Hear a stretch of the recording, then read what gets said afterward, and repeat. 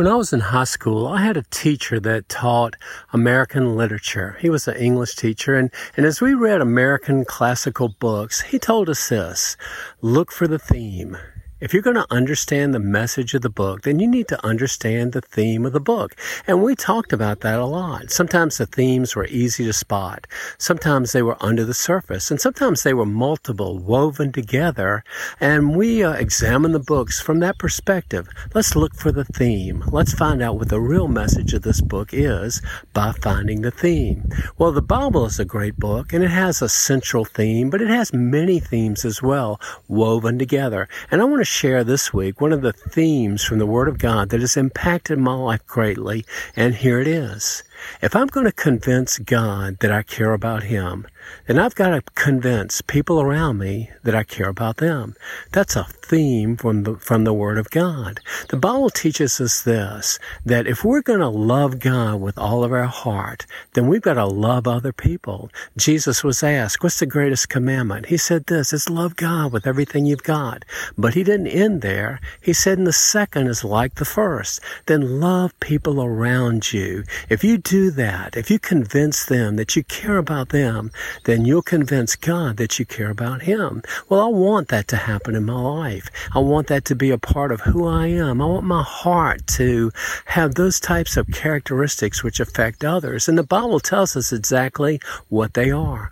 As God works in my heart and life, here's the effect. Here's the things that will grow in my life that will affect other people. And here they are: love, joy, peace, patience, kindness, goodness, faithfulness, gentleness, and self-control. They'll flow through my life, and they'll affect other people. If I want to show God that I care about Him, then these types of characteristics will flow through my life, and I'll show people around me that I care about them.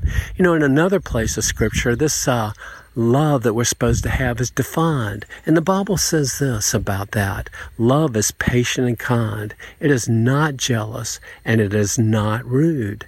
This type of love doesn't keep a scorecard, a record of offenses that we suffer at the hand of others. It's quick to forgive and quick to forget. Well, I want to be like that. I want to convince God that I care about Him. And I realize that I need to be involved with caring about people. I need to convince them that I care about them. Well, Jesus was confronted with this question.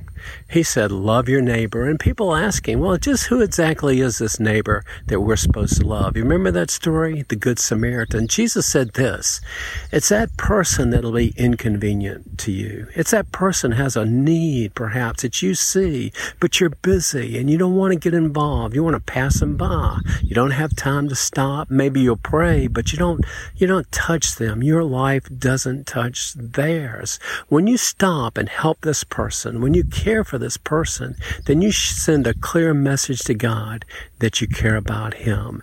We're to be respectful and kind. There's no invisible person to God. There shouldn't be invisible people to me. I should look for opportunities to share my life with theirs, to learn about them, to care about them, and then perhaps to pray for them and to share my faith with them. These are things that God wants me to grow in.